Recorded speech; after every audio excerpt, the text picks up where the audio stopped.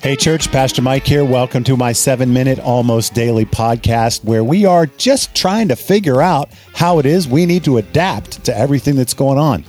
Maybe God wants us to change something. Maybe He wants us to start something, stop something, just get better as a church. That's what we're doing. We call it Rechurch.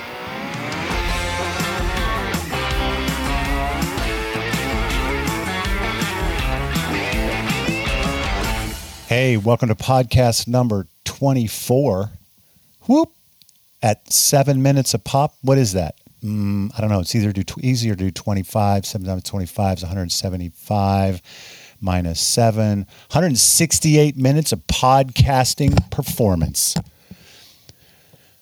I don't know why I just did that math.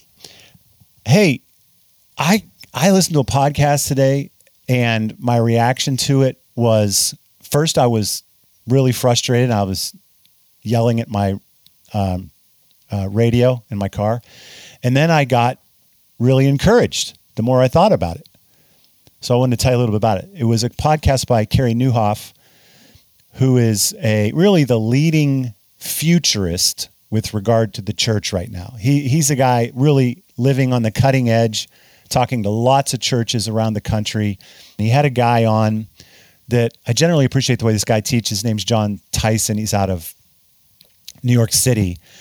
And the excerpt for the podcast was, what did we learn from the COVID pandemic as a church? Like, what did we get out of it? How did we shift? How did we change? I was like, oh, this will be great, because we're in the middle of a year-long Rechurch initiative that is leaning into that very concept. And they talked for a little while and then finally just got to the question of what did we learn? And they both concluded that the church basically missed its opportunity. They said, they were down in the church. It was like, we just missed it. And I thought, we who? What do you mean we? And why are you acting like it's too late? We're still in the middle of it. It's not behind us. That's like a horrible conclusion. What they should have been talking about was, now is the time. Now is the opportunity. And I was looking for Carey Nieuwhof's email so I could send him an email, and I realized, I'm driving. I probably shouldn't do that. But I'm like, what Vista's not in that boat. In June, we decided we are going to learn. We're going to learn. We're going to change. We're going to figure out what God wants us to do, what He wants us to not do, what He wants us to start, stop, get better at. I became very grateful for the initiative that God put in our hearts to lean into this moment and figure out what God wants. In fact, we decided to spend a year so that the pandemic, if it ended too soon, wouldn't leave us exactly where these guys were saying we are. It's too late to change. I was like, that is not true. And we've already made some shifts. Right? We have a digital platform now, a legit digital platform that's delivering content that is really, really good. We've had numerous staff. We've added staff and we've shifted staff for the future church. We've built 2 partnerships into legitimate coordinated efforts. We launched Bloom. And we're just getting started. From some very recent feedback, we realized we were myopic about our future efforts toward the millennials, although they deserve it, and they are a defining population for the future church. But every generation has people who are lost and unrepentant. We've got to reach everybody. That was a great shift in our thinking. It wasn't like a new concept, but it really wasn't part of our conversation. And that was huge. That's just a couple off the top of my head.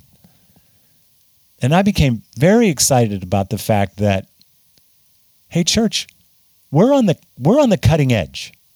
We are on the gospel's edge. We are in the right place. These guys were saying basically churches in their generally speaking, most churches across the country, in their strong desire to get back to normal, have missed and are missing maybe one of the most significant opportunities And maybe one of the significant moments where God was getting our attention to make some changes that he needs us to make. And I was encouraged that we are right there. So I want you to be encouraged. I know we need the community, and we need the gathering, and we need to get back together. And we will, as soon as we can. We will. This year-long initiative isn't a putting off of that. And in fact, I know we're working on a fall outdoor gathering before the weather turns, which will be great. Apart from that, this effort that we're making to lean in is a very, very good thing, and it was just reinforced today. I'm thankful for you. I'm thankful for you coming along, continuing to support financially, with your time, with your prayers, with your efforts towards one another.